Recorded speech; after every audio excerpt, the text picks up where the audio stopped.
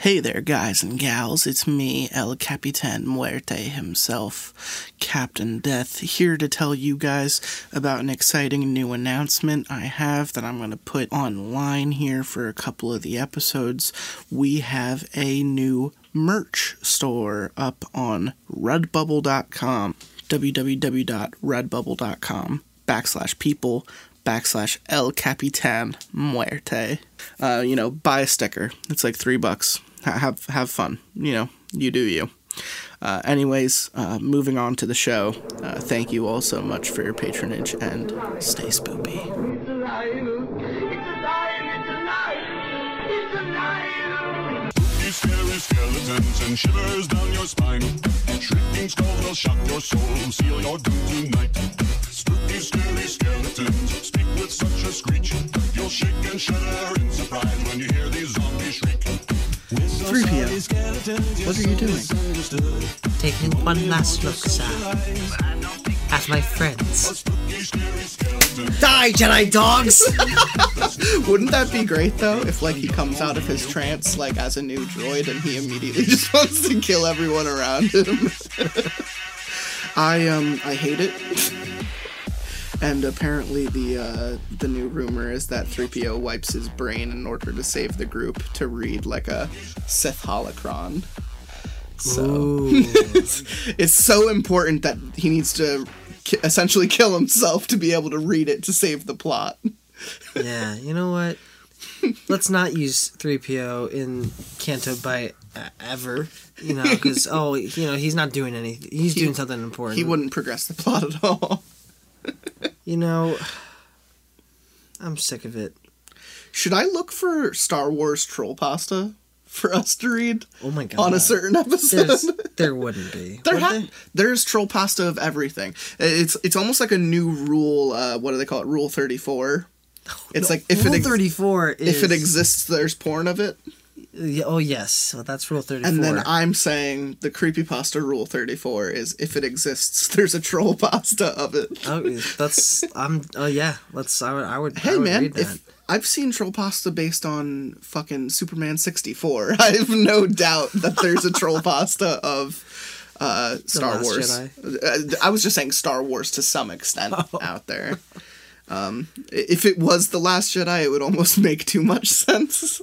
I might like it more than the script. Oh my gosh. You know what?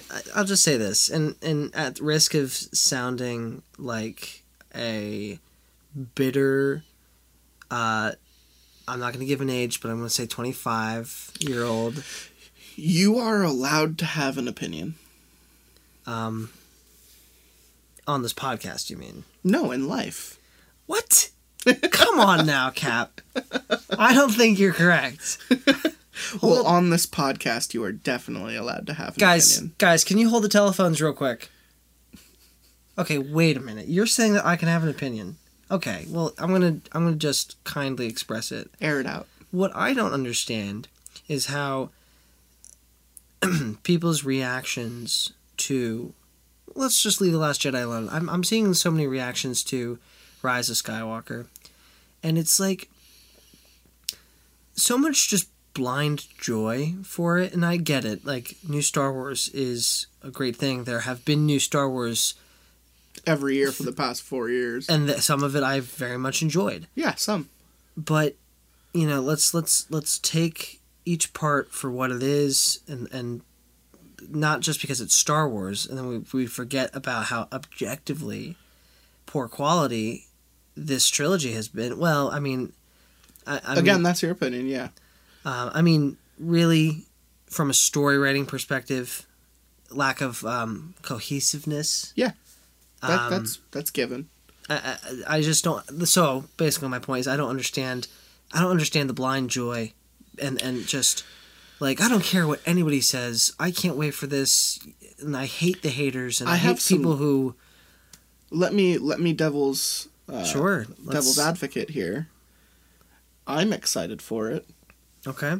Because I'm excited for it to end so that we can have something new to fill its place. Yeah. To fill the void. To have someone new come at this material and do something completely original after the fact that the Skywalker thing is done. Like, we could go to a different area now. We could go into the Old Republic. We could go into the New Republic. We could go somewhere else after this shit. Sure. Because, you know, the one way to fix this trilogy is to just remove it from any involvement to the Skywalkers. Like, you know, what you said is I have no problem with an end to the Skywalker saga. Well, that's why I'm excited for it, because then we could stop shitting on it.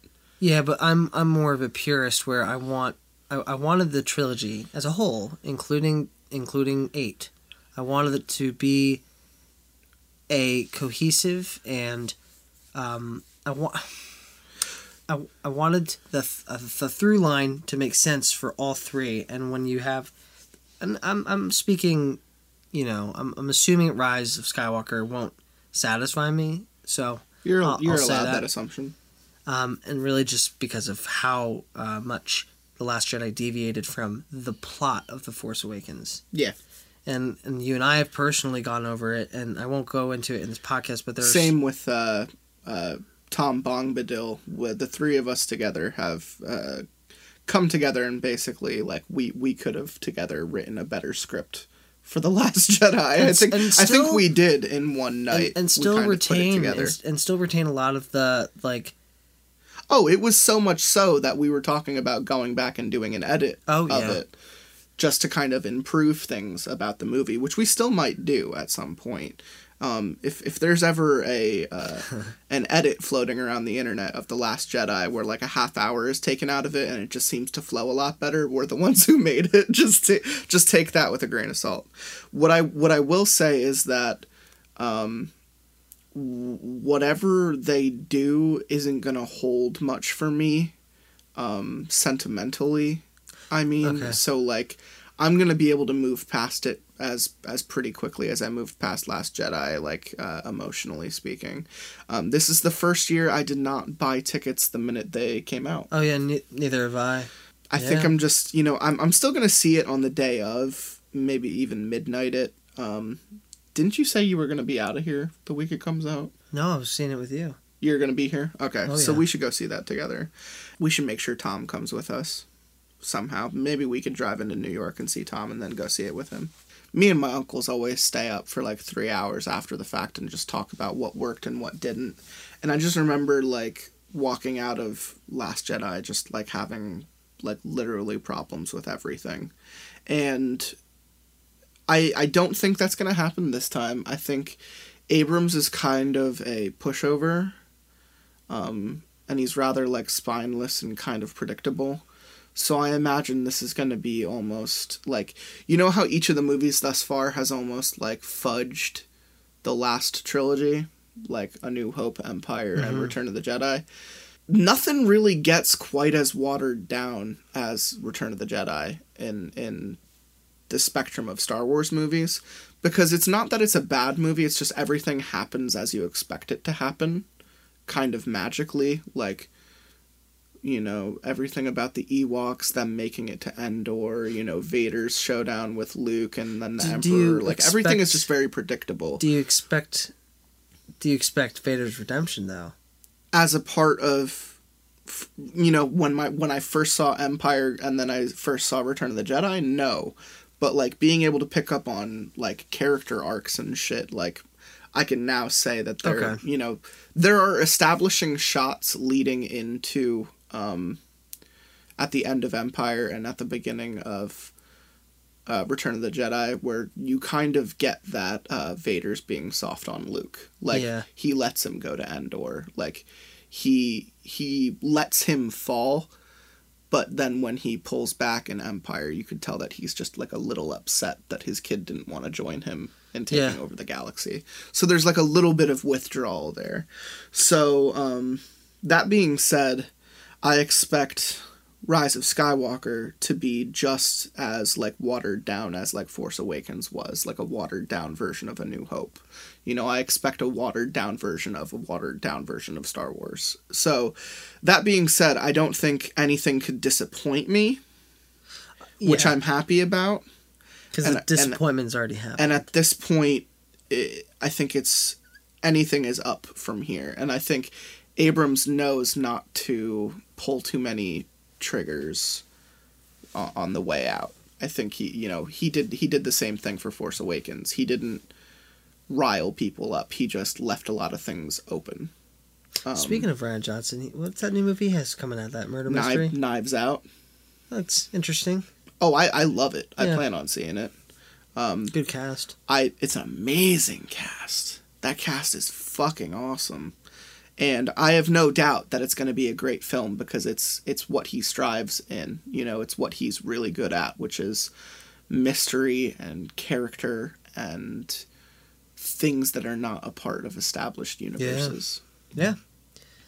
Like Brick will remain my favorite movie of all time for a very long time. And Rian Johnson directed and wrote that entire thing. And I cannot let The Last Jedi rule what I think about Rian Johnson as a person. But what I can do is have a completely separate opinion about The Last Jedi as unattached to Rian Johnson as a person.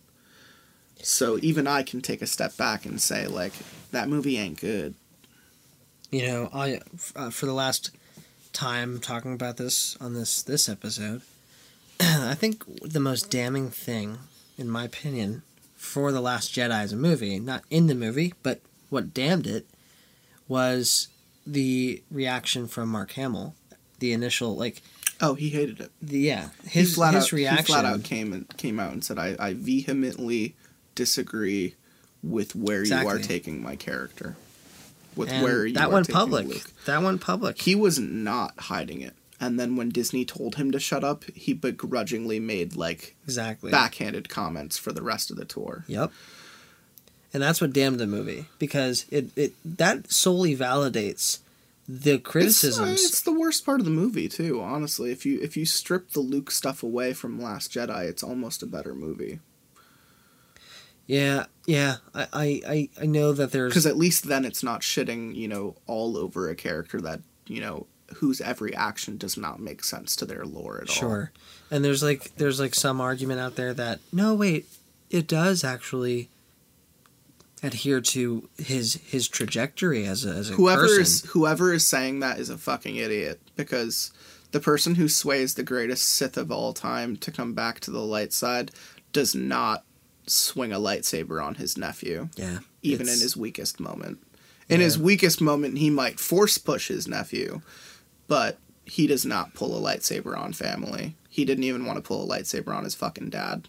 Don't tell me that he shows up next to a kid's bed and pulls a lightsaber because he sees something sad. He saw a lot of sad things that his dad did when his dad was alive. Here's something that would have been cooler. Just a quick thought. And this is for your Knights of the Old Republic fans out there. Yeah. So Luke, Grandmaster, seemingly from EU and Legends now, Luke probably arguably one of the most, if not the most powerful Jedi. He achieves that. He goes to the dark side in the extended universe. Yeah, he achieves some of the greatest power. Do the listeners out there want to know why he goes to the dark side in the extended universe? One word. Family. Pussy. Oh yeah. Well. Oh. Mara Jade. Puss. He does it for the puss, boy. I thought it was. Jason. He also goes for Jason, but it's also for Mara. Well, my point about bringing up how powerful he gets. Yeah. You can use that. You can use that fact about his character in The Last Jedi and setting up the events of the trilogy. So in Knights of the Old Republic, what they do to Rev and the Jedi Council wipes his, pretty much, not just his memory, but his connection to the Force. Mm-hmm. Which is borderline ethical, instead of just killing him, if you want to talk about ethics, right? So Luke, an ethical guy, very powerful Jedi, powerful with the Force, one of the most powerful Jedi ever. You don't think he could have just wiped Ben's brain? Exactly. He could have severed his connection to the Force if he realized his potential, his dark potential. That would have been more logical from a character perspective for Luke to do. Then Ben could have retaliated, and that would, What makes your point even funnier is that he almost does the same thing to Rey in The Last Jedi. He's like, I opened up the Force to you and you immediately went to the dark side. Like, how am I supposed to train you? Like, he has that moment with her. So it's just like... Was he going to kill her?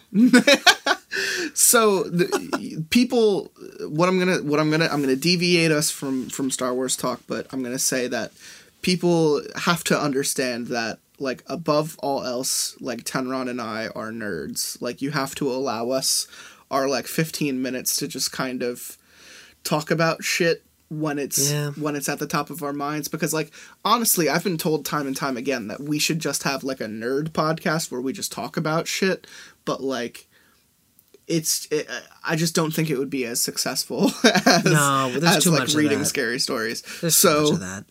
Yeah, there's too many, like, nerds sitting on couches talking about shit that they like. Yeah. And people have to allow us our 15 minutes of connection, because it kind of deals with where I wanted the conversation to go, which is, like, this last part of Spire is setting up to be just as kind of disappointing as Rise of Skywalker, because it's like, we have all of our pieces where we wanted them to be, but they're all about to go in opposite directions of one another. Yeah. Like, I almost see, much like Rey, how she has, like, no development of character and just kind of exists through every scenario. So close. They were so close.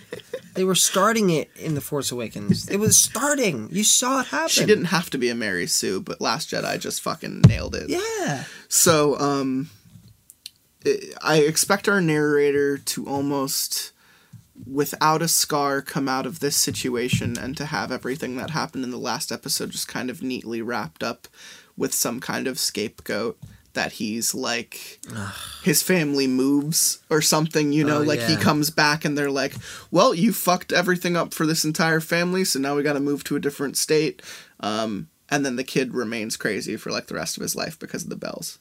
Like, that's just what I see happening. Because the latter point, the opposite of that, is our character, like, dies or something happens to him in the Spire while he's leaving. Yeah. And I just don't see that fucking happening.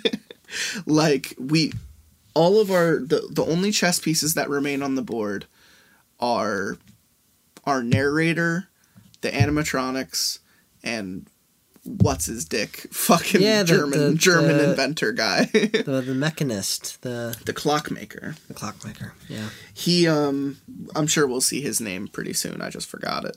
I don't think resolution is much in our future here, and much as I feel about The Last Jedi, I don't think resolution is something I much care for anymore. No.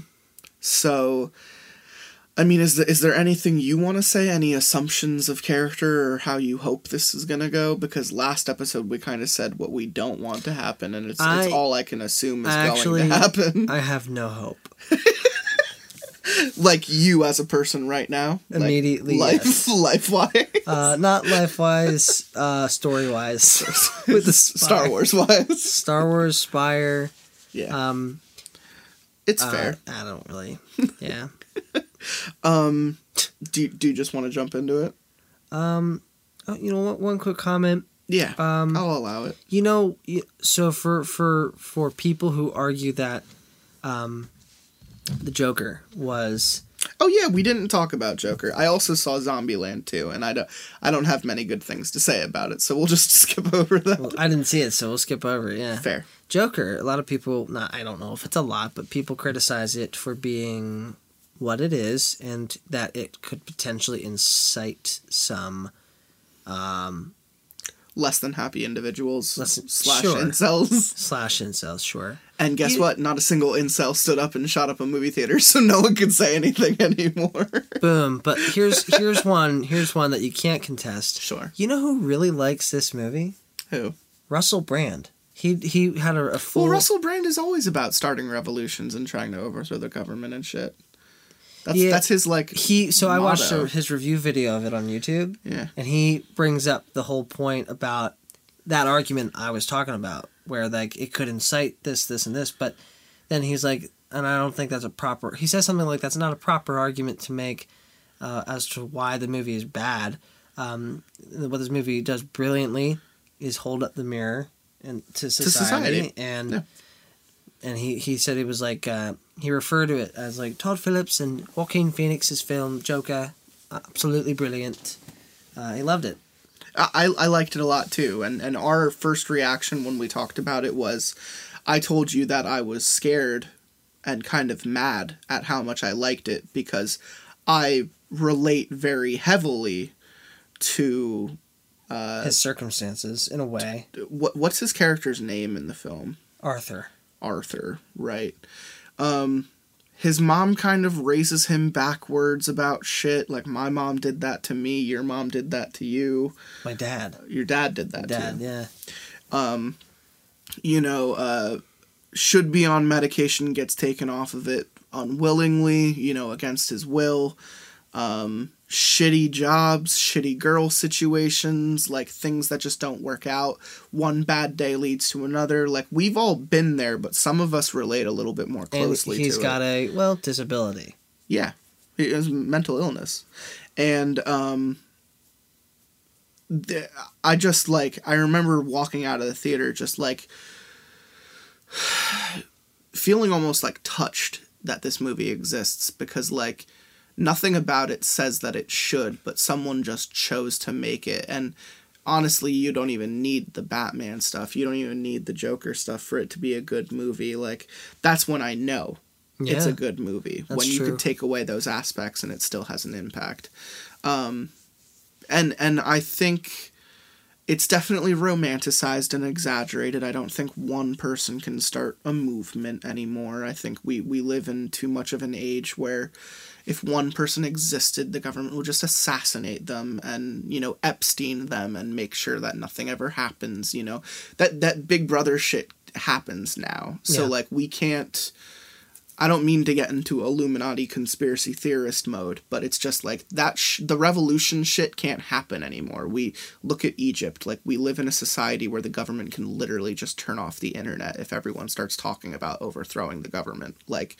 It's never going to happen. Yep. So that type of revolutionary mindset to put into people, I don't think it's damaging either, because we get movies all the fucking time that make people think certain things.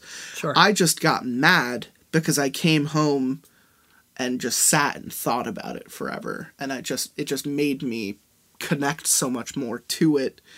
And I remember when we were talking about it, both you and I found the same things relatively touching or funny.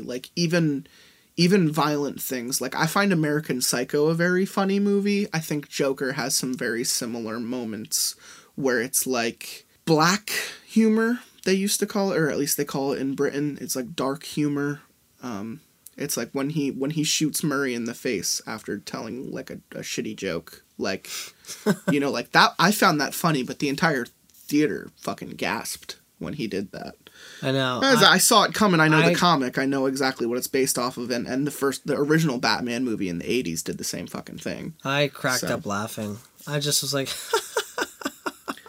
hands slowly clapping. And you know what else I cracked a smile at? And further spoilers, sorry guys. No, the movie's been out for a while, you're fair. That's true. But I cracked a smile as soon as the first shot was fired in the subway. Oh, when he defended himself. When he's kicking, and boom, it's like this huge, just out of nowhere, the blood and shot. I'm like, oh, whoa, okay, yep. All right, I'm nodding. I remember I'm nodding my head okay. You kick a guy enough throughout his entire life, and then you give him a gun, he's gonna use it. I don't know, it made sense to me. And I think that's why I was upset. But in this example, so much of it made sense to me. The rage is directed at the perpetrator of the crime. The right people who deserve the justice. They didn't deserve to be shot, which is the morality question. But they also were putting a guy in a life-threatening situation. Sure, so they should have known the possibilities of their actions. They caused something and the effect happened. Right. The effect was a lot more damaging than I bet they anticipated, because I'm sure they didn't expect to kick a clown and then die. But, He absolutely did that. And I mean, I thought it was justified too, but that would never have held up in court, let alone in Gotham. He would have ended up in Arkham in a minute because of how the rich protect each other in that city. So, you know, and that's, again, a mirror to life. The entire thing reminded me of the cave analogy. Have you ever heard the cave analogy? Plato's allegory of the cave. Yeah. About how, perception of reality is sometimes limited, and once you escape that cave and you can understand that there's a world out there, it's not just shadows cast lit by up on a wall. Cast by the reality in a way. I kind of came home and had that little moment with myself where I was just like, fuck, I'm watching all these things and I'm taking all these things to heart, and it's meaning so much more to me than like reality does. Yeah. And I had to have a couple sit backs and a couple tokes to kind of meld myself down, because you know, this isn't spoilers for anyone, because my episodes have been coming out so sporadically and I've been saying, you know, sad shit in my descriptions, but like, I've been going through a lot lately. There's been a lot in my personal life that I'm not happy about, and a lot of bad shit that's happening to me, and I'm still trying to get the podcast to come out every week. So it's rough. And then a movie like Joker comes out, and it just makes me so much more mad about everything that's happening in my life. So I had to have a moment where, and over the past 2 weeks, I haven't been home. So it's like I'm all over the place. I'm busy. There's too much shit going on. Like, I just had a lot happening all at once. And that movie came out at like the best time, I think, for that movie to come out. But yeah, I thought Joker was amazing. I am so glad that no one, you know, lit up a nightclub after watching it, because I'm sick of the mentality. I hate saying this, because I feel like it's been a while since something has happened. Something happens every day. It's just it doesn't always make the news. Exactly. But it's been a while since we've heard of anything. Yeah. What's your point? Oh, no, I just think... Just that it's been a while? No, I just think it's interesting that there wasn't anything nothing seemed to have happened. Nothing cataclysmic happened in response to a movie that is about illegitimate and mentally ill people not having control of things and radically altering society. Yeah. It's a movie, you know. I think people can disconnect. I'd like to think people can disconnect. That's kind of their point. But that doesn't mean it doesn't, you know, carry weight. Which is why I like the movie so much. I don't know if it's movie of the year for me yet. There's still a lot more to come out, but it's definitely fucking up there. Of 2019? Yeah. Yeah, I mean, it was great. It's definitely up there. If I really had to think about it, I'd have to go back and analyze everything I've seen this year. But it's definitely in the top 10 somewhere.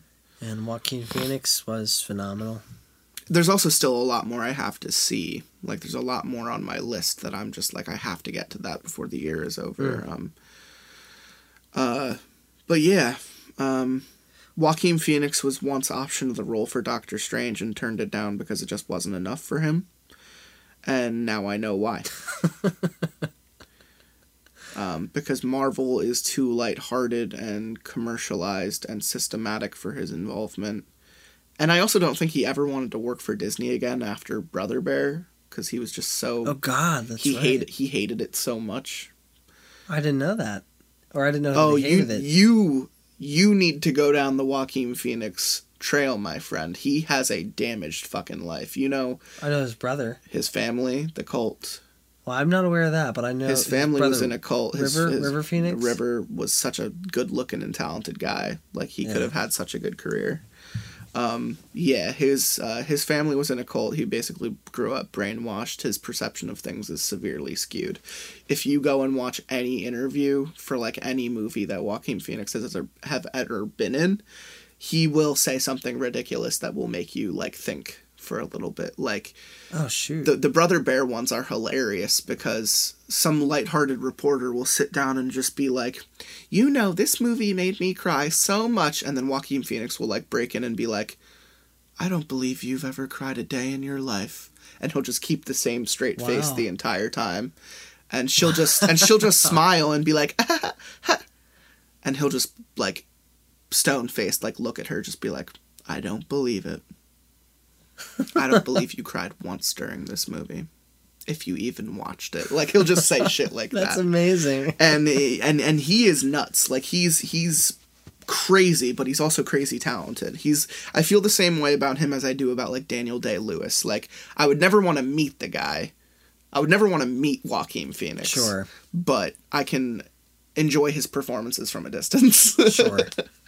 You know who I would want to meet? Keanu Reeves. Keanu Reeves is one of the nicest guys in the fucking world. Yeah. Who has been through the ringer and hasn't let it affect his personality at all. Love him.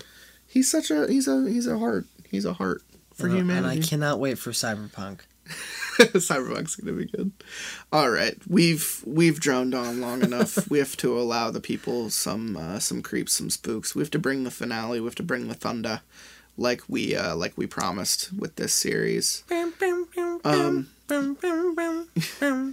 Oh, don't break it yet. I'm not releasing it till Halloween. Oh. Shh. That was a clue. That was a clue for something that I haven't. That was a clue for something I haven't released yet. Oh, wait, this will be out after Halloween. Oh, fuck, you're right. Happy Halloween. Happy Halloween. Yeah, this is the Halloween episode on Halloween this year. I just, go over to the YouTube because I just released part 1 of the Luigi's Mansion playthrough of our Lots of Pasta plays. Yeah, go and watch that. We could plug that. I forgot. my weeks have melded. I want candy. I have candy upstairs. We could have some candy. Hell yeah. But only after we finish our story. In fact, we only... Adolf Riffler. We don't have much to read. No. There are like 30 pages left, so I think we can get through this pretty quickly. Oh, yeah. This is going to be the finale for Spire in the Woods. I hope the movie is better. That's right. I agree. This is going to be part 9 of the story out of 10, and I'm going to go ahead and let Tenron take it away. Adolf Rieffler slid through the crowd, exchanging pleasantries with farmers and businessmen, neighbors and travelers alike. No one seemed to notice me following in his wake. They never looked at me or reacted to anything Adolf and I said to one another. They also didn't seem to notice any of the others that were, like me, stuck. Most of the conversations Adolf had with his guests were brief. They'd offer him the sort of enthusiastic pleasantries I imagine you'd hear any time a work of art is unveiled. And he'd respond graciously enough, until the man he addressed as Edwin inquired about Amy Lowell's whereabouts. Something in Edwin's tone made me think he was interested in more than paying his respects. I haven't seen her all night, Edwin said. Are you sure? I could have sworn she was out here around 11. Adolf's voice dripped with condescension. Condescension. What did I say? Condensation. It dripped with water. Keeping it. That was good. Yeah, that was really good. It's late. We're tired. I'm starving, by the way. I denied myself Taco Bell because I'm being a good lad. A good little lad. A nice, poor, good little lad. And I don't need I'm so hungry. Okay. The couplet Rob left in his suicide note to Alina floated to the fore of my mind. And every hour I see her face as she runs the endless race. Which is like my favorite part of the story because it's just shrouded in sad mystery. Yeah. But it's not mysterious to us. We know what it's about. Well, we know what it's about now, but like that statement is still like really cool.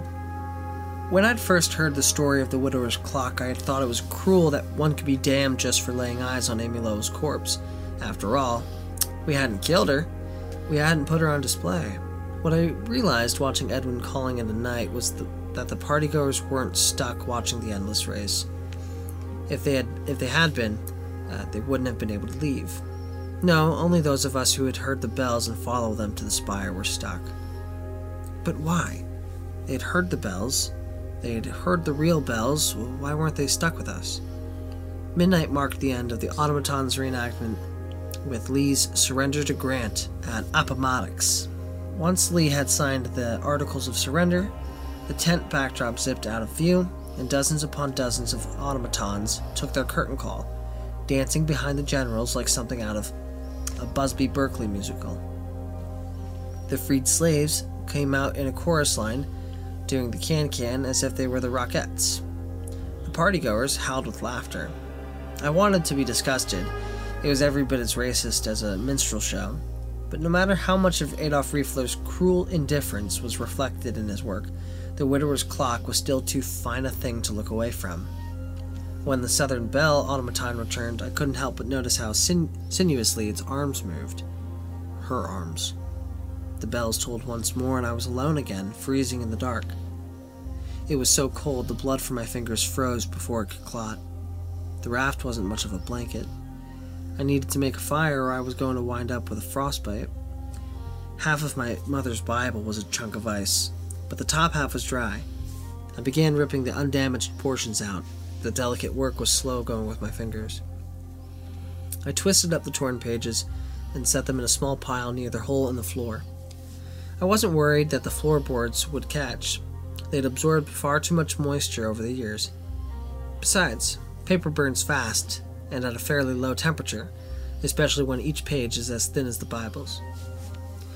After a few minutes, my hands weren't quite as numb, but it was clear my meager kindling wouldn't hold out until morning.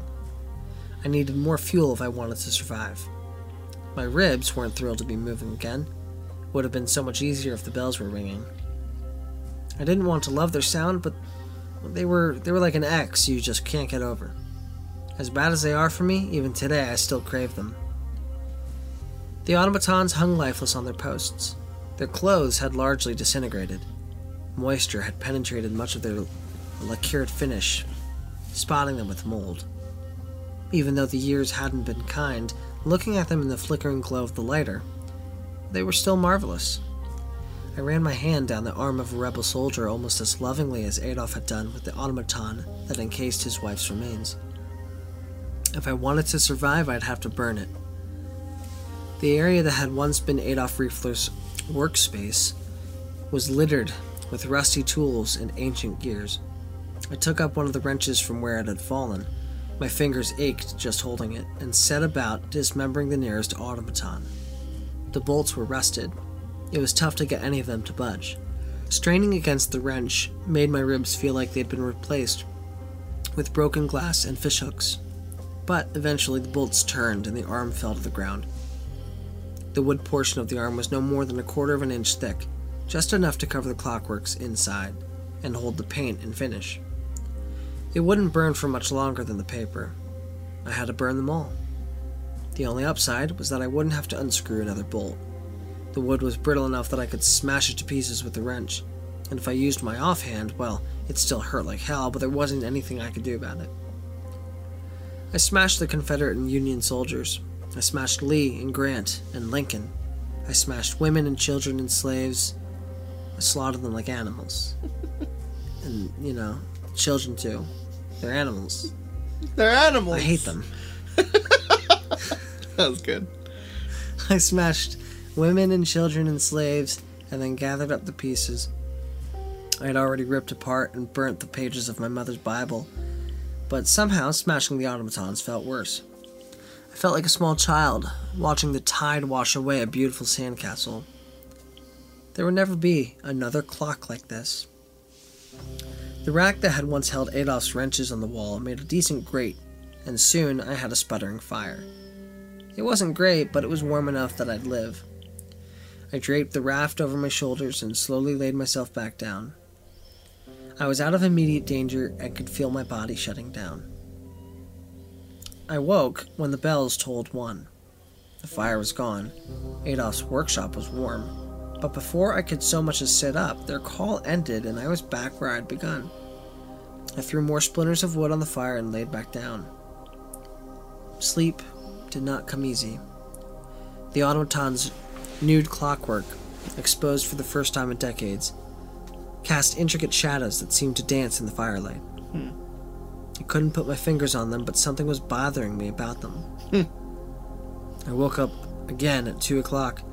It was dark inside the workroom, but when the doors opened for the slave automatons to zip out, the electric lights illuminating the clock poured in. The Southern Belle hung limp on her post. Her eyes stared blankly in my direction. A large backdrop swung out through the door, blocking the light. I was alone in the dark with Amy Lowell's corpse. Once the backdrop rotated out of the light, I saw the Southern Belle slide out after it. For a split second, I thought I saw the Southern Belle's head swivel on her neck, as if she were tracking me with her eyes. But it had to have been the clockwork getting her in the position to perform, right? See, this I like. Then I realized what had been bothering me about the automatons. Fletch had told me Rob put his fingers inside the eye sockets of a human skull, but all the automatons, before I'd smashed them up for firewood, had their lacquered faces intact. Amy Lowell's corpse returned to its starting position.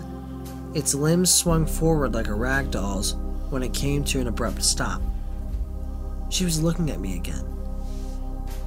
Could a sculpture have a ubiquitous gaze, or was that only paintings?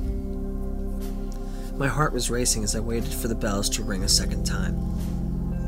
Why had Adolf painted her face with such a creepy little grin? It wouldn't stop staring. I rose to my feet and turned her head away from me. I did it quick because I couldn't stand to touch her. The bells tolled once more. Was Amy Lowell's body going to be waiting for me in the dark? Amid the kindling, there were only a couple of pieces of wood large enough to use as a torch.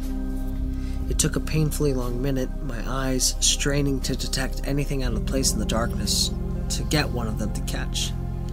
I held the torch aloft in my left hand. Even though I doubted in my present condition that I could ever swing it, I held one of the larger wrenches in my right. The weight of it felt good. Reminded me of the rock I had used to attack Ryan Dorset. Nice, bro. Yeah, I remember that. Yeah. That was good. That car had it coming. Fuck your car. The floorboards groaned beneath my feet as I moved from automaton to automaton, examining each in turn. The faces weren't designed to move. Beneath the wood, each of them had a little metal knob that could never be mistaken for a skull. There was a stairwell in the far corner going down to the room below. I had twice used it while the bells were ringing, but now there was nothing down there but ice. Had Rob gone that deep? I doubted the groundwater would have been lower in the summertime, but I couldn't say for sure. Cautiously, I went down, one creaking step at a time. Dirt and other particulates made it impossible to see much of anything in the ice. Although I thought I could make out some of the furniture I'd seen on my way to view the clock, I was reluctant to venture too far into the room, lest I slip on the ice and break another bone. But I was sure there was nothing of interest to be found. My heartbeat slowed. I was relieved not to have found Amy Lowell's automaton. Rob could have touched anything in the dark. Maybe he was touching her automaton while the bells rang, and then found himself alone in the dark after their last toll. Or maybe Fletch got part of the story wrong. Who could say? I can. I crept back to my fire, wrapped the raft around me, and let my exhaustion overtake me. My fire had burned out while I was asleep, and I awoke shivering violently. There was plenty of wood, but I was almost out of Bible pages. As I carefully arranged twists of paper beneath some of the thinner splinters, I heard a dreadful sound. It was quiet, but impossible to miss, like fingernails on a chalkboard. I froze. The fire could wait. The noise stopped. I held my breath and strained my ears to listen for even the faintest sound. Nothing.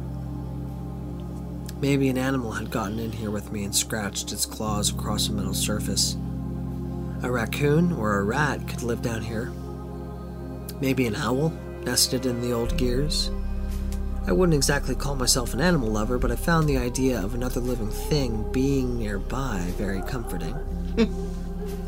I returned to the work at hand. When you're building a fire, airflow is key.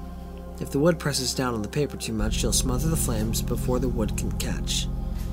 My hands were shaking from the cold, and it was tough getting the wood to sit right. But I managed it after several tries.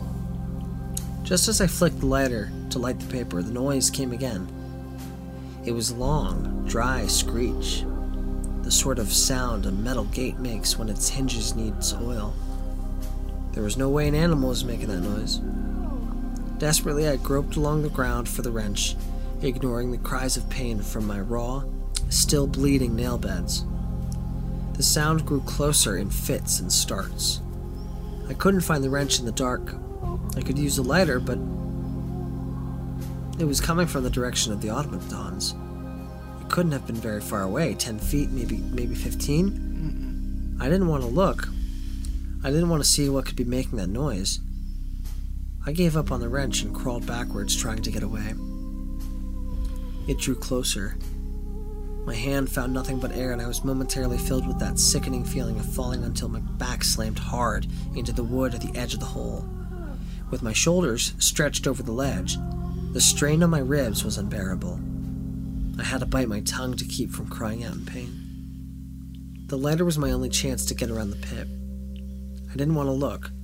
I was shaking so badly I nearly dropped the lighter. And then the noise stopped. I sat in pitch black and total silence, my heart still racing, unsure of what to do.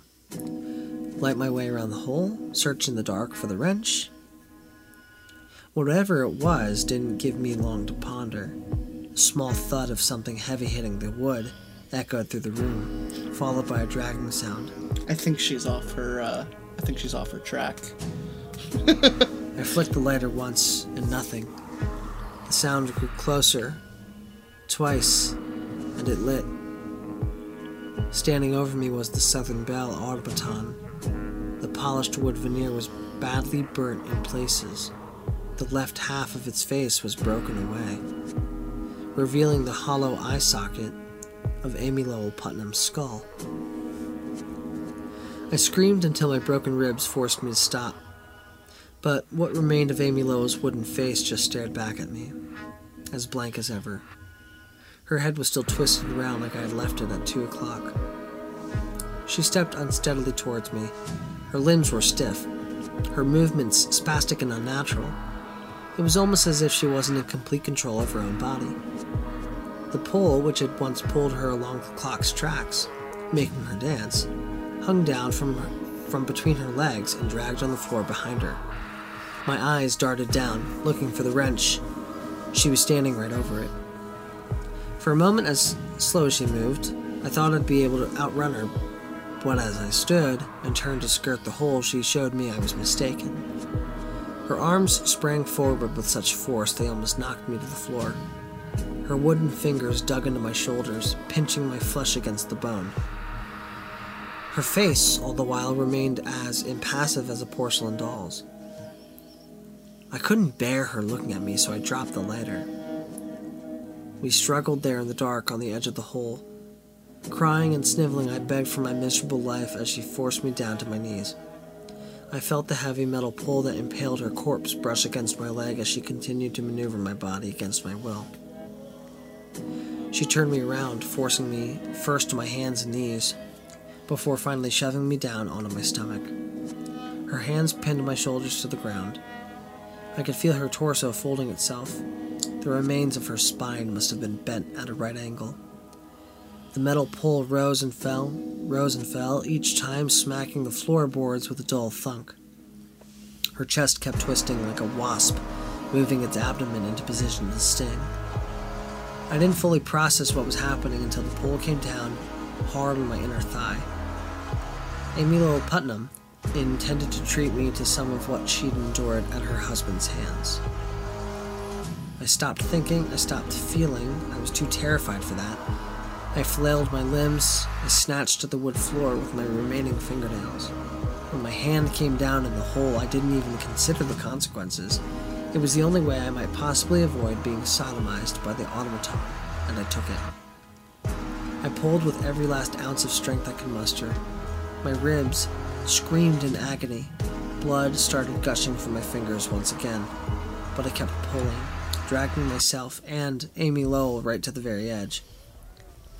The pull came down on my leg again. Felt like being hit by a hammer. When she raised the pull once more, I pulled my upper body over the edge and rolled my shoulders down. Amy Lowell's weight must have been off balance because she went spilling over the edge, landing on the ice below with a sickening crash.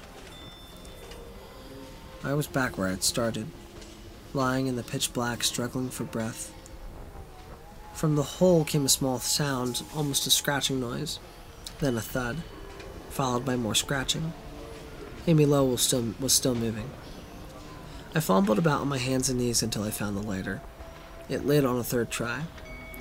I held it over the hole in the floor. Amy Lowell's head had been twisted nearly 180 degrees in the fall. A chunk of her skull from just over her eye socket had been knocked out, along with more of the Southern Belle veneer, but hadn't slowed her spastic movements. Her wooden hands and feet struggled to gain purchase on the ice.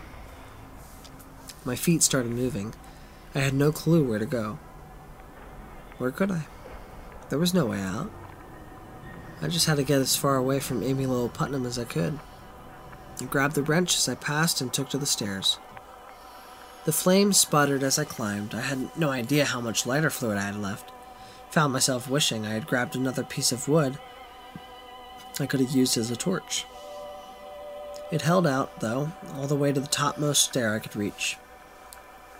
I sat down and quietly closed the lighter. My mistake became obvious at the moment I heard her pull rise and fall on the first step of the staircase. Thump. I had nowhere to go. Thump. I was more trapped than I would have been in the wide open room below. Thump. I had to get out of there, out of the spire. Thump. I lit the Zippo once more and held it aloft. Thump.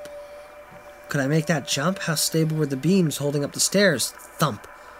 Beneath the gap in the stairs, Amy Lowell's corpse continued its climb. Thump. It was only 5 feet, give or take, separating me from the surface. Nothing. Thump. Of course, the stairs were higher on the far side of that gap. Thump. And the wood probably couldn't support me landing on it. Thump. And I was in no condition to jump. Thump. There was no way I could make it. I was stuck and she was coming for me. Thump. I slumped down on the top step. All I could think was, I don't want to die, I don't want to die, I don't want to die. Thump. Then I thought that dying might be preferable to what she had planned for me. I could just lean back and fall, splattering my brains all over the floor below. Thump. What if I didn't die? What if I only broke an arm or my legs? She'd turn around, thump, and come get me. Thump. There was no running if I was going to survive. I'd have to fight. I had the wrench. I had the high ground. Maybe I could get... You know what? I'm sick of your Star Wars references. Never look at me. I have the high ground, Anakin. Never look at me again when I'm reading. I made sensual eye contact with him sitting next to him on this couch. And you know what he did, everyone? You know what he did? He shook his fucking head. Oh, God. The hunger is still there, folks. I'm still so hungry. We're almost done. I know. Thump, thump, thump. There were 18 steps between each landing. The pole hanging down from between her legs prevented her from standing. She had to crawl on all fours. That's terrifying. Her hands and feet sounded like hard-soled shoes against the wood steps. Each time she reached a landing, the pole would drag across the ground. When she reached the landing below me, I sparked the lighter and set it against the wall, hoping that'd be enough to keep it from getting knocked over in the fight to come. Amy Lowell didn't react. She just kept climbing. I stood and raised the wrench over my head. My breathing was rapid and shallow. Her head was still twisted around her neck, staring off into the darkness.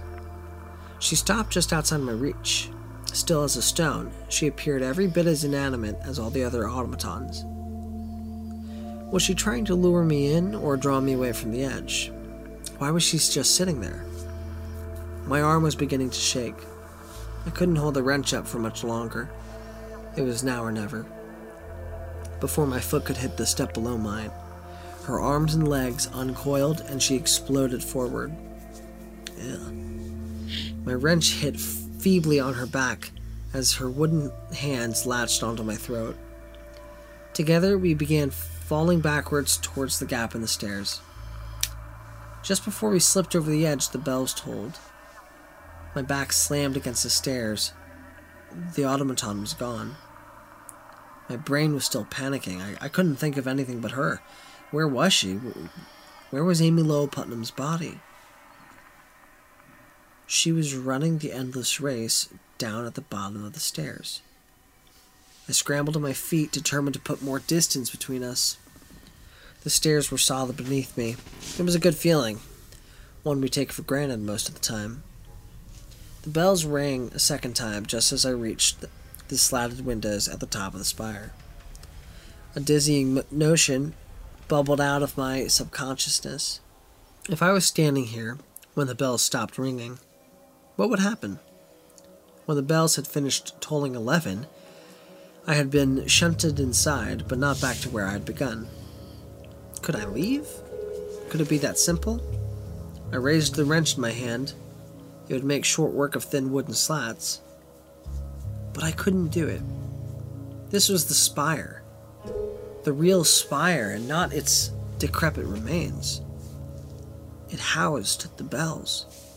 The note they sang was beautiful beyond comprehension. I knew it was crazy. I knew it was my life on the line, but I couldn't destroy any part of the widower's clock. Not while the bells were ringing. You can't understand unless you've heard them. The vibrations penetrate you, infuse you, permeate you. You would do anything to hear the bells. Sacrifice anything. No matter how much you'd regret it later. No matter how much they scared you or made you question your humanity. To hear their call is to be owned by them. Gently, I laid the wrench on the ground and began removing the slats one at a time, careful not to chip the paint.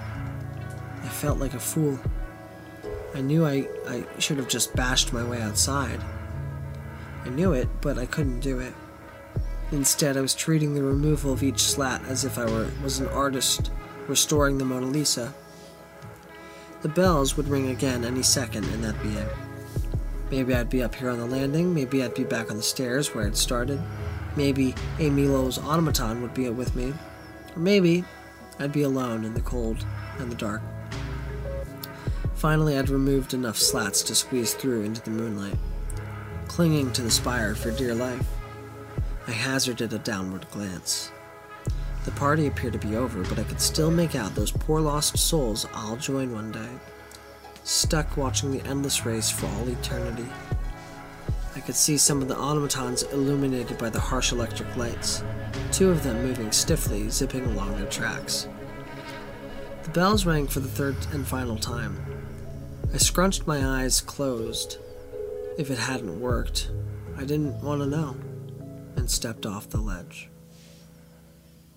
That felt like the chapter I had been waiting for the entire fucking story. A little bit. Yeah. Just a little. I am happy that happened. I am delightfully surprised that they did the creepypasta thing. After 120 pages? After 8 parts and almost 150 pages. Yeah. Yeah. I am happy. I'm content. Where did Adolf go? He left. He said, I'm going to get a sandwich or something. That's right. Alright. So this is the last part. This is part 10, the finale. The first thing I was aware of was the cold, then the pain in my hands and ribs, then I noticed the wind. I opened my eyes to see snow glistening in the moonlight, and the long shadows cast by trees. I had stepped off the spire and dropped only a foot or so, falling to my knees in the snow. My eyes brimmed with tears of joy. I wanted to kiss the ground and throw the snow up in the air and wallow around it like a pig in its own filth. But then I recalled the way Scary Carrie had looked at the hospital, the swollen black lumps of necrotic flesh where frostbite had set in.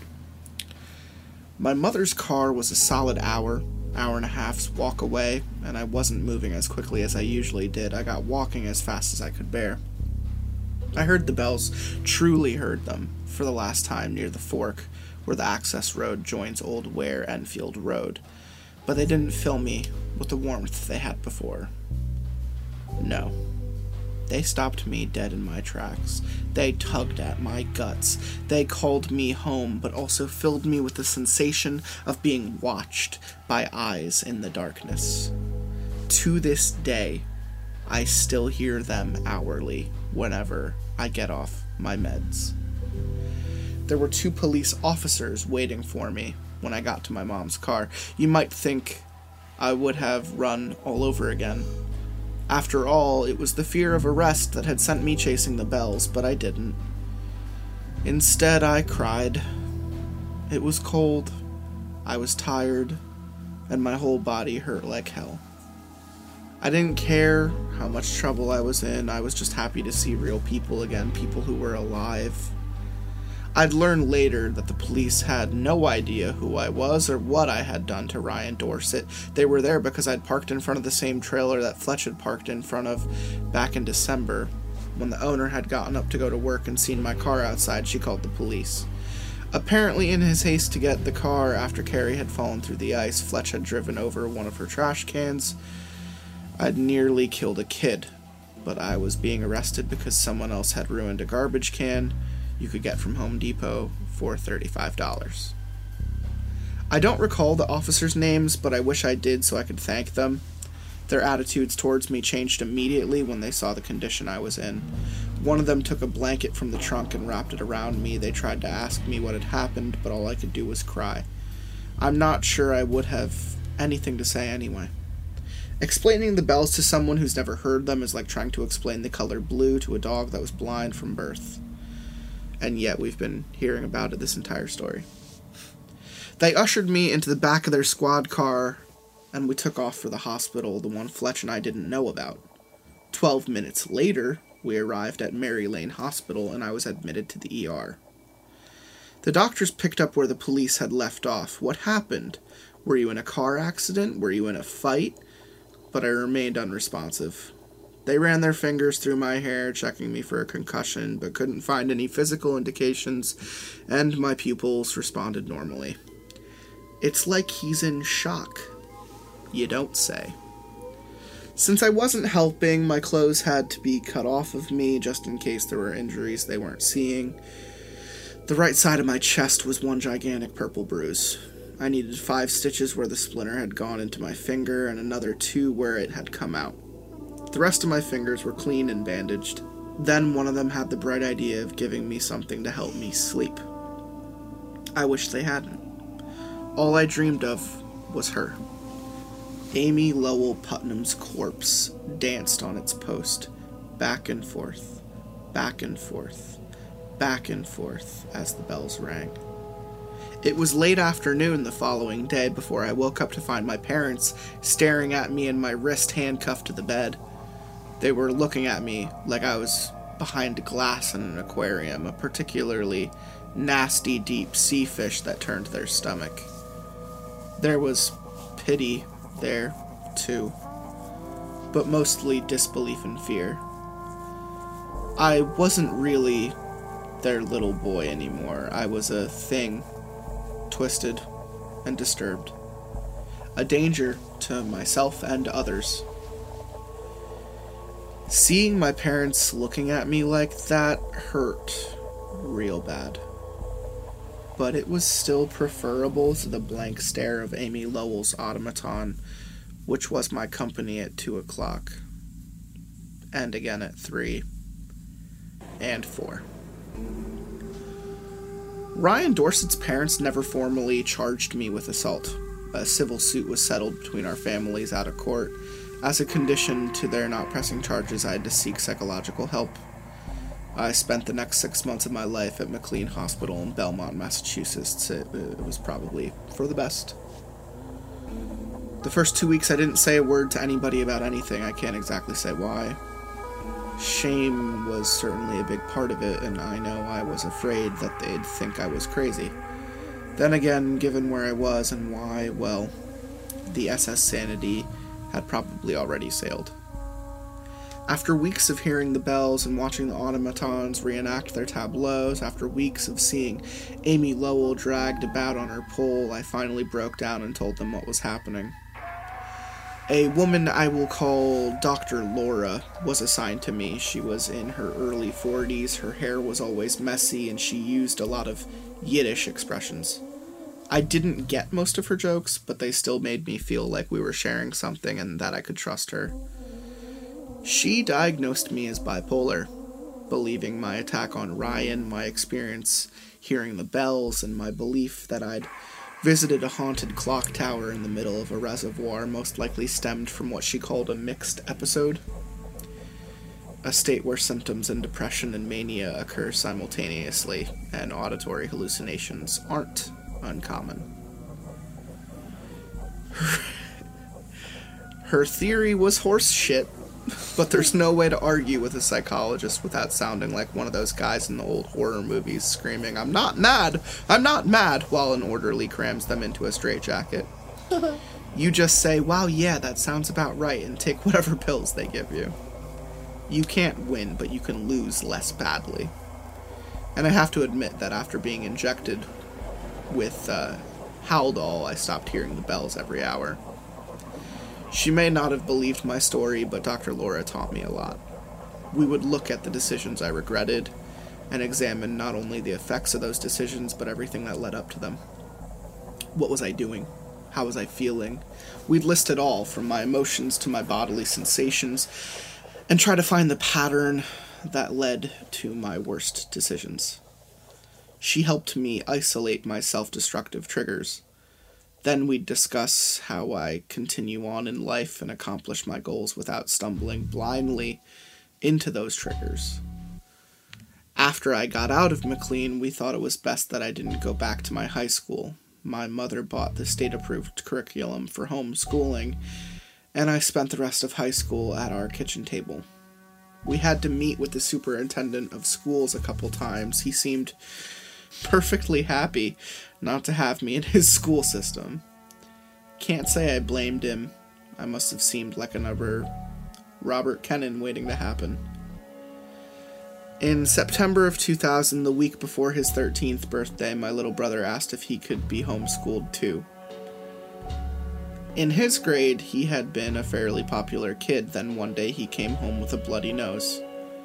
2 weeks later, a black eye, a fat lip, a limp.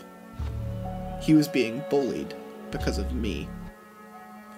I remember one day in particular with perfect clarity, an older boy had knocked him down on the hardwood floor of gym and dislocated his shoulder, and he had to go to the hospital. My dad went ballistic.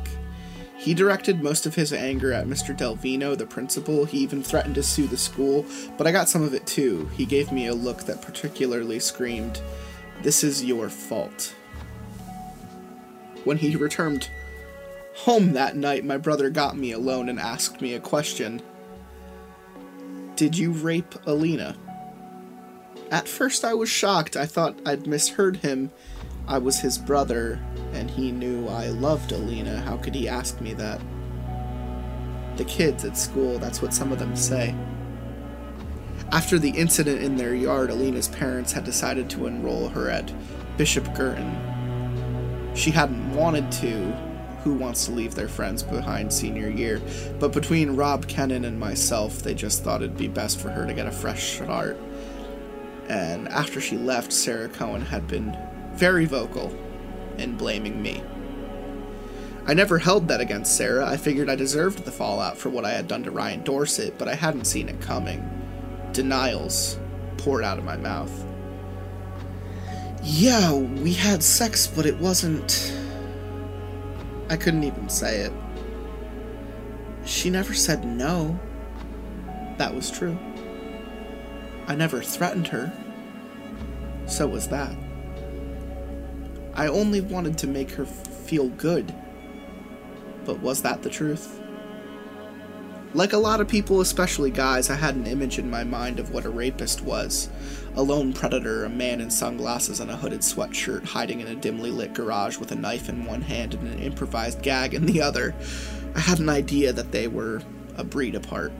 Depraved and wicked, mean things, aware of the harm and the hurt they cause, but determined to do it anyway. That was my idea of what a rapist was, and I didn't fit any of my own criteria. Yes, it was true that I had wanted to make Alina happy, but each time I kissed her, she'd frozen up. I took it as nerves, but I didn't stop. Each time I'd run my hands up her body, she started to cry. I thought it was about survivor's guilt, but even if it was, pushing her clearly hadn't made her feel any better. And when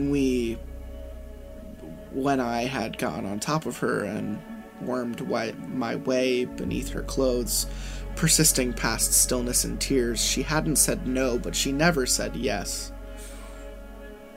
What I had thought, what I had wanted, they didn't matter. Not next to what I did.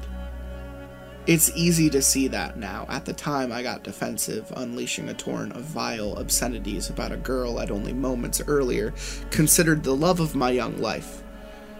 That night, once everyone was asleep, I made my first of 3 suicide attempts. Tiptoeing my way into the garage, I took the garden hose off the wall and pushed one end into the tailpipe of my mom's car. The other end I ran up through the driver's side window. The note I left was addressed to Alina. It read simply, "This is your fault." It was pure projection. I got comfortable and started the engine. As the car began filling with exhaust, I became dimly aware of a sensation creeping up the back of my neck. Was it the carbon monoxide, or was I being watched? Thump. Had Amy Lowell been the mystery figure people saw inside Rob's car the night he killed himself? Did she collect the souls of those she'd condemned? Was that how the automaton's face had been burnt? Let her come, I thought. Anything's better than this. But the thump I'd heard wasn't the sound of Amy Lowell Putnam's post on the garage floor. It was the doorknob slamming into the wall when my brother threw open the door to the house. He saw me and screamed bloody murder until my parents came and the 3 of them could pull me out of the car. The garage was beneath my brother's room. He had heard the engine start but didn't hear the garage door open, so after a couple of minutes of wondering, he got up to see what was going on. Next thing I knew, I was sitting in the living room with a splitting headache. My mom was hugging me and crying hysterically. It was the first time anyone had held me in 9 months. The next morning, I was back in McLean. Dr. Laura and I spent a lot of time talking about Alina. I was surprised she was still willing to work with me, knowing what I'd done, but she was as patient and kind as ever. After 2 months, I still struggling to wrap my head around how anyone could think what I'd done with Alina had been wrong. To Alina. What I had done to Alina. Why didn't she just say no? It was a textbook example of blaming the victim, but I genuinely didn't understand. I would have stopped. You can never be certain what someone else is experiencing. That's why you have to ask and listen and not assume they want exactly what we want or that they'll respond exactly like we respond. Versteh? I nodded. We weren't in a session, strictly speaking. Dr. Laura probably shouldn't have been talking to me at all, and especially not about anything that was at the heart of my treatment, but from time to time she would. I think she knew I needed the human contact. Bubala, don't take this as anything but speculation. I can't know what she was thinking any better than you can, but you might want to consider that the last boy that had a crush on her had killed himself 3 months earlier. I liked it when she called me Bubala. What's that got to do with me? She might have thought that if she said no, you'd do the same. Alina, if you're out there and you're reading this, I am sorry. I apologize unreservedly. It was not your fault. I take full responsibility. If you wanted to press charges against me, I would not refute them. You can get word to me through my parents. If there's anything you want from me, anything that will bring you the slightest amount of closure, it is yours. I was so stupid, so hurtful, so wrong. I'm sorry. In May of 2003, I received my high school diploma. My parents didn't think I could handle living on my own, but I had to get as far away from the Spire and the way they looked at me and my reputation around town as I could. My aunt lives in San Jose, California, and I managed to get into a vocational school 20 minutes from her house. Eventually, my parents relented and let me go. Fletch wound up getting into BC, which was a big coup for him. As fate would have it, so did Alina. From what I understand, the two of them actually wound up becoming pretty close. The last time Fletch and I spoke was in November of 2002, right around Thanksgiving. He had stopped hearing the bells before the end of his freshman year. 2 of Scary Carrie's fingers had to be amputated along with her thumb. She had also lost her left foot from around the mid-calf down. Eventually, she recovered from her aphasia, but not before the school moved her into the special education program. She never made it to college. Mrs. Peterson got her a job at Market Basket bagging groceries. My mom sees her from time to time, and usually does her best to avoid the register. Neither Carrie nor her mother have asked about me since the incident. I don't know if she still hears the bells, but I doubt it. As for me, I'm unhappy but alive. My fucking autobiography. I only hear the bells now when I don't make my Zyprexa, but they're never too far from my mind. Someday, I'm going to die and Amy Lowell Putnam's going to claim me. There's nothing I can do to avoid it. A part of me wishes she'd just hurry up and do it already. The bells really do sound lovely. And that is the end of Spire in the Woods. And let me say that I am actually very happy with how it ended. Those last 2 parts make the entire thing worth reading. Yes. In my opinion. Absolutely. I am really glad that kind of turned around and had a cathartic ending. Yeah, great way to end. The ending justified the means. The means of getting there.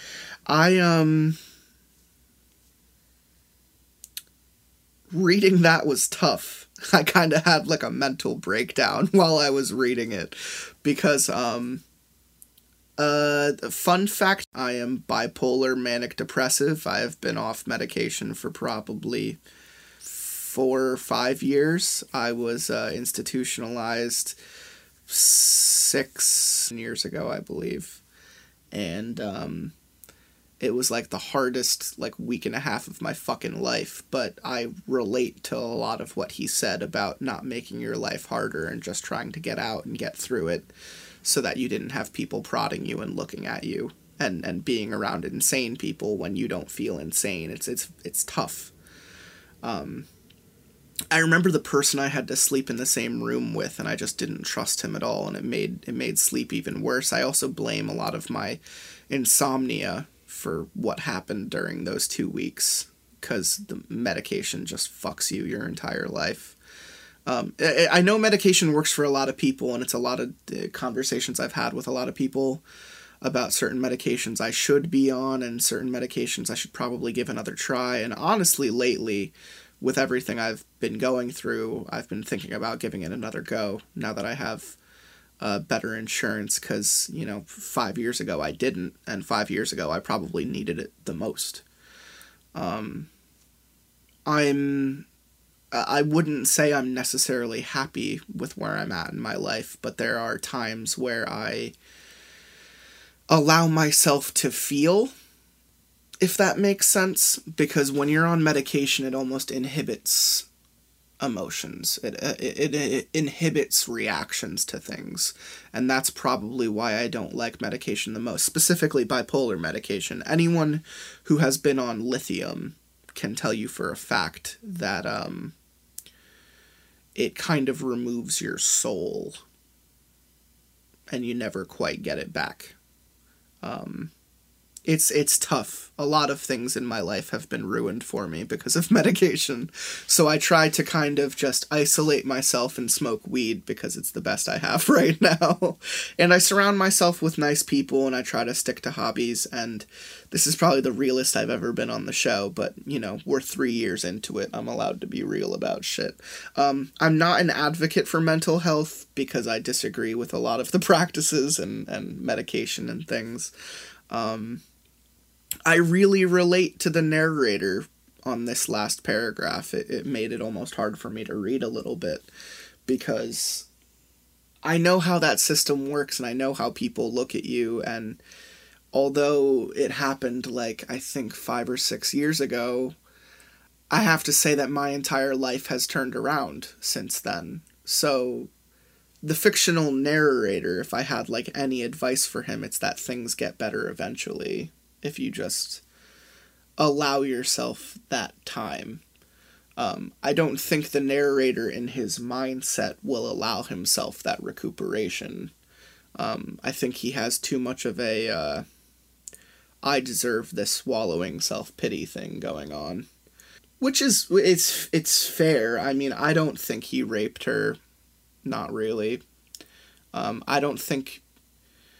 It's a really weird gray area that consent lies in, and we've talked about this on other Spire episodes, where it's like, yeah, she didn't say no, and yeah, she didn't say yes, but people still have the power to make decisions for themselves.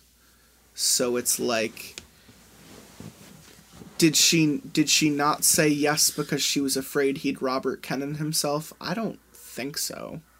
I really don't.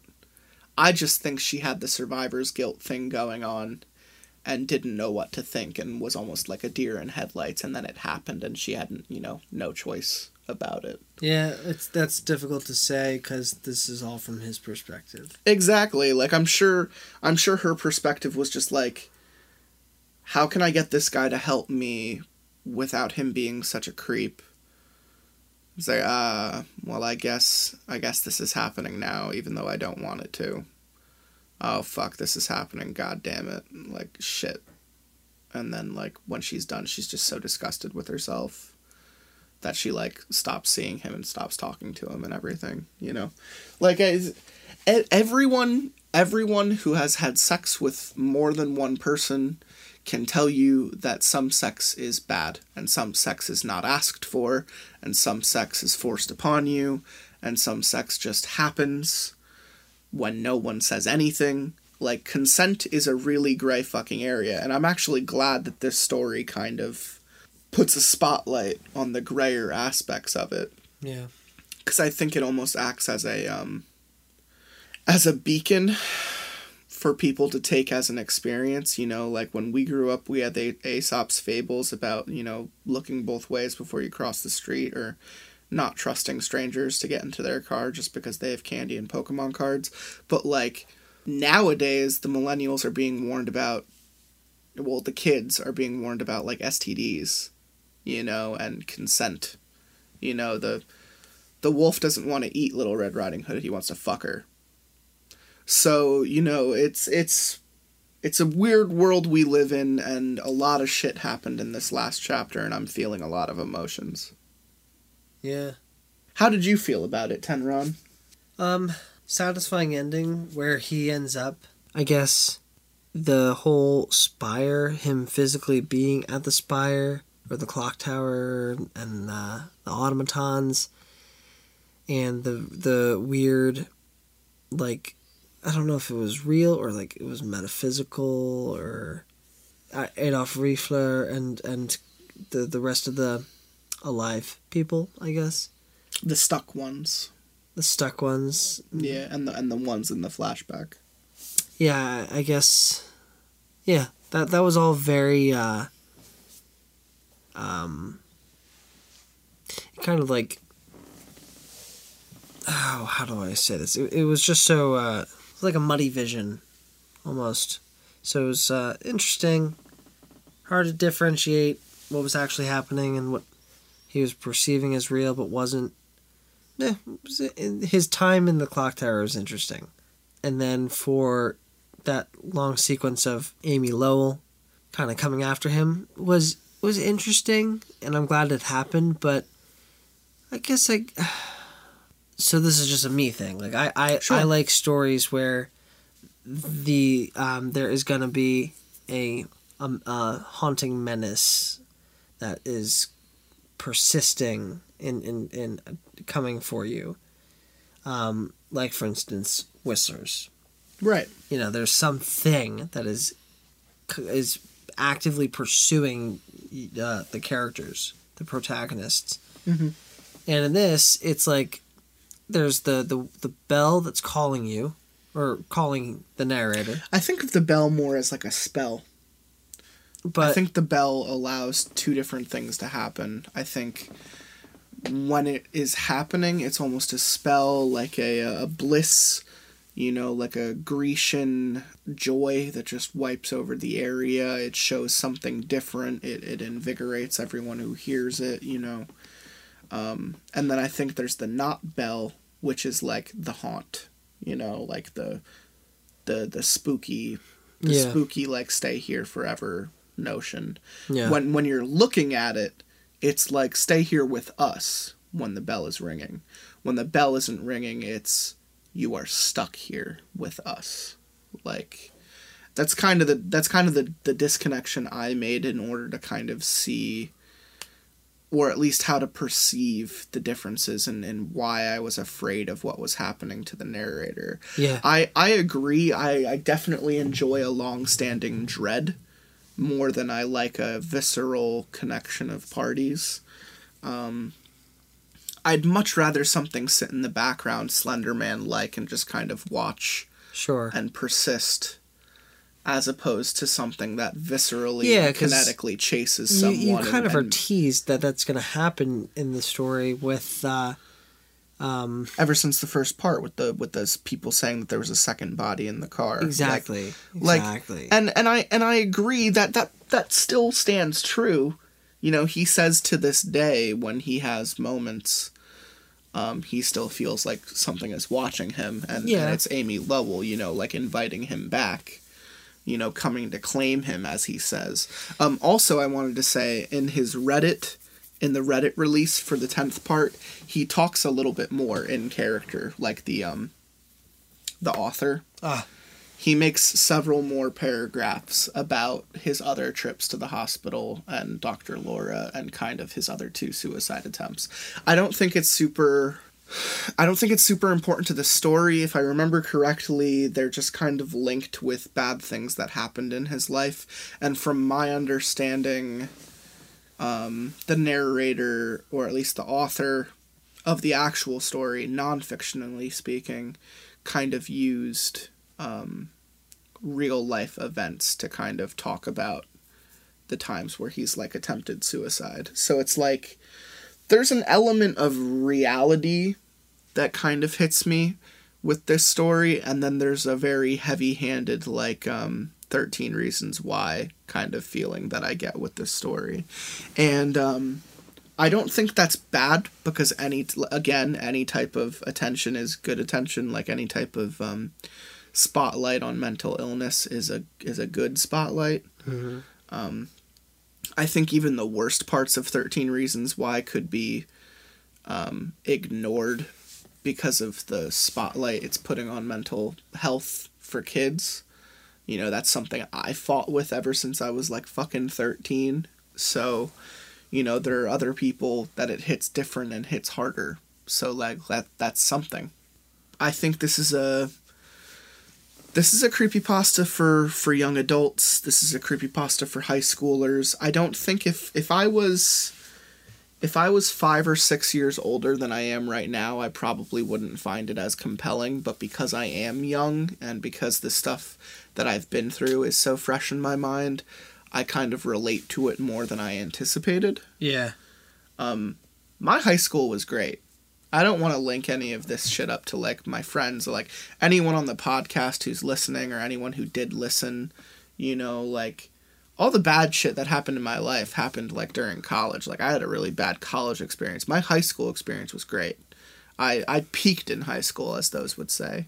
And I think, you know, everything that came after that was just, you know, as the narrator says, like, some of the worst decisions that you just kind of have to live with. And I think that's a part of growing up, and it's a part of the coming of age part of this story and the coming of age part of life.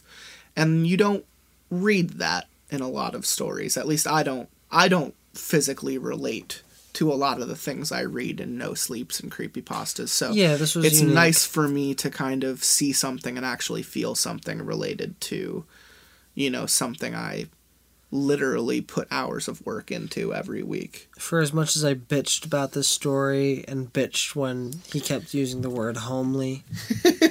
Which people love, by the way. They talk...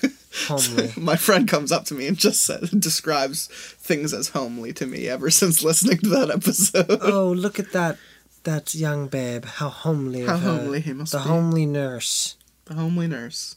I'm going to put that on your... I mean, you're going to outlive me, but I'm going to find a way to come back as a ghost and put it on your tombstone.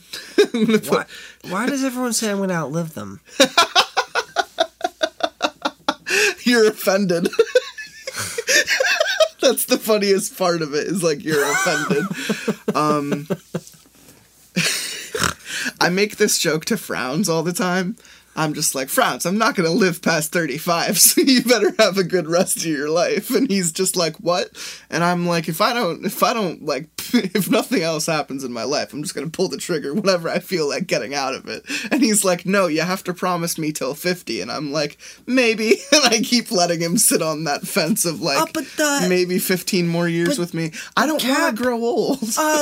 Star Wars every year? Duh, you're gonna live. All right, make it 4 years from now. I'll live for one more trilogy and then I'll kill myself. Yeah. This is not a cry for help. I joke very liberally about my mental health, and people who aren't comfortable with that probably don't like me. So, I'm not joking about your mental health. I'm joking about my mental health. And if I don't want to exist on this planet when it turns into a fucking drenched, sun-driven, you know, monstrosity, I got 5 syllables for you for why you should live. Ewan McGregor. Ewan McGregor. 5 syllables. Yeah, man. He's a great guy. I'm really excited for Dr. Sleep, actually, now that you brought it back up to my mind. The sequel to The Shining that he is starring in. Oh, that's right. Yeah. That's right. Really great book, too. Really fun book. Psychic vampires! It's a real thing. So, that was Spire in the Woods finale. Everyone learned a lot today about me, and everyone learned a lot today about the story, and I hope we can all just join hands and sing Kumbaya while we suck each other's dicks. I made an appointment with a therapist for Monday. Did you really? I did today. Yep. How do you feel about it, if you don't mind talking about it on the show? Oh, I have been having some major anxiety and major stress that has manifested itself physically. So I need to get that addressed by a professional talk therapist. If you were offered medication, would you take it? I've taken medication, but it's like low doses and not really strong medication. And it's just been to manage depression primarily, and so anxiety is something a little bit new for me that's affected me so greatly. I am not trying to say this as a drug addict, but you should really look into CBD. Like the medical form of like marijuana pills. Oh, yes. That help with anxiety triggers. CBD helps with shit, man. Yeah. And CBD specifically helps with anxiety. So I'm not trying, like, it's not weed. You're not gonna get the high You're going to get the pain reliever. Yeah. You're going to get the relaxer. Yeah. You're not going to get the head feelings. You're not going to get the body feelings. You're going to get the complete emotional wipe. I should look into that. It is legal. Yep. You can get it at stores. Or if you talk to a doctor and explain your anxiety, they will give you a fucking prescription now in Pennsylvania. Yeah. I'm not saying it as a drug addict. I will never ask you to get anything for me. I'm saying it as your friend, and I'm saying that I could even get you gummies. I could even get you, just CBD, like, tabs, like pills. Do you take it at attacks, or do you take it preventative? Both. You could take it either way. I think if you take it preventative, you'll be better. Right now, CBD is one of those things that literally has 0 side effects. I could list fucking on 2 hands the medications I've been on and the bad side effects I've been given. I don't plan on... I don't... So why I've been exercising and why I'm going talk therapy route is because I don't want to be on medicine. I don't either. That's why I'm not. But, if it's something that doesn't make you feel like you're going to a doctor, I think CBD is something that recreational can help people. Would I go to my regular doctor, or... I'd like to think you could get it a number of places. In fact, I could take you to the fucking Unimart tomorrow and just buy you a shitload of gummies, and you could just try it that way because it's gram per gummy, it soaks into your system the same way a vitamin does. Yeah. And it won't make you anxious. It literally will not make you anxious. That is the point of CBD. It removes the THC, the electronic impulse that THC gives you. Anyway, we're meandering. I want to talk more with you post this. I'm gonna cut a lot of that out, but I'm really happy that you're seeing people and you're doing like a practical remedy to relieve some stuff from your life. I think therapy and psychiatry, my uncle is a psychiatrist. I hope to have him on the show at some point just to kind of offer us parts about his life, like non-confidentially speaking, where he like looks at horror and how he feels about horrifying, elements of life and how he thinks about things, because he is a very inquisitive person. I know you'd get along with him very well. I think a lot of people nowadays suffer because the world it promotes... I'm not going to say the world promotes suffering. I'm just going to say that I think there are a lot of social stigmatisms floating around right now, and I think a lot of people feel backed into corners about how they should feel about things, and it ends up making them feel something else. And I think, like, as a kid, that is pretty much where, like, my depression came from, is from people telling me that they didn't understand how I was feeling or how they could relate to me. And I think that, like, stories like this kind of highlight that, and I think it's a very cathartic and strong way to end the story, because I really didn't see him coming out of it a better person at all. No. I didn't see him coming out of it even really like himself. And it still kind of felt like him even till the very last page. And I think he still is kind of under the spell of the bells, and I think even he, as a person, kind of makes these little remarks where he's just like, I still want to hear the bells, eventually I will see Amy Lowell, There are those moments that carry over, and I think it's very important to the story and how he's told the story thus far. And I'm actually happy with how this story ended. And I could say that solely because of these last 2 parts. I agree. Any final thoughts, Tenron? I'm just having some really weird asthma. I'm having some weird asthma. You heard it here, folks. He's breathing weird. And we will we're going to let Tenron slumber for a little bit post Spire in the Woods. We have some good shit coming up soon. Halloween kind of marks our soon-to-be 3-year anniversary of doing the show. It doesn't feel like we've been doing it for 3 years. I mean, it feels like it to me, maybe a little bit, just because it's a lot of work. But I think there's a lot of good shit still to come, and I hope people still, stay tuned. And we're still getting like 20 listens a day. I have nothing to worry about. Like, oh, no. we still have the audience. So if anything, year 3 is looking very promising, and I hope to read just as thrilling shit as we've read on all of your episodes thus far. Left, Right Game and Spire in the Woods, they're all up there for me. Buy stuff from the store, folks. Buy some merch, bitches. Merch it up. I'm gonna make some mental health merch. The first sticker's gonna say "Kill yourself," and then another shirt's gonna say, "Did you rape Alina?"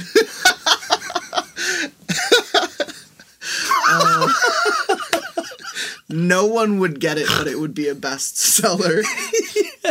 Did you rape Alina? It doesn't matter the answer, because you're wrong, whatever the answer is. If you say yes, you're wrong. If you say no, you're wrong, because rape. Oh, wait. Another shirt. Just the word homely. Homely would be a good one. Let us know if you'd buy the homely sticker. If I did a nice cursive font with some flowers. If you'd buy that on a shirt, or if you'd buy that on a sticker. Homely if nurse. I just said homely. No, I don't think nurse would sell as much, but homely just sounds good. There are a lot of bumper sticker things that come off of this story that I'm sure we'll joke about. Did you rape Alina? Did you rape Alina? Oh, God. I still think I'm Unhappy But Alive should be my autobiography title. That's a good And one. like in parentheses it says, but hopefully not for long or something like that. Yeah, everyone out there, take your meds, see your doctors, take care of yourself. I think that's the end note for today. It's been a very cathartic episode. For some reason, Tenron and I always go to this place at the end of our episodes. Or at the end of our series. I think you and I get a little hopeless, a little romantic about the time we've spent reading stories together and how the characters make us feel and how the stories make us feel. And I think we always kind of look fondly back on the times we've had, like And that's Mr. why Bear's Cellar and the we're Whistlers. That's why we're so critical about Star Wars. I'm being serious. I know you are, and I agree with you, which is why I'm laughing. What did Finn make you feel? All right. Does Rey have feelings? The one who makes me feel anything is Ben. It's Kylo Ren. He's the one to make you feel remotely anything. He is the moral compass of the entire series, and I'm thankful for him as a person. But I have one question to ask you, Tenron. Did you rape Alina? Homely. 2 to the 1, 1 to the 3. I like good pussy and I like good trees. Smoke so much weed you wouldn't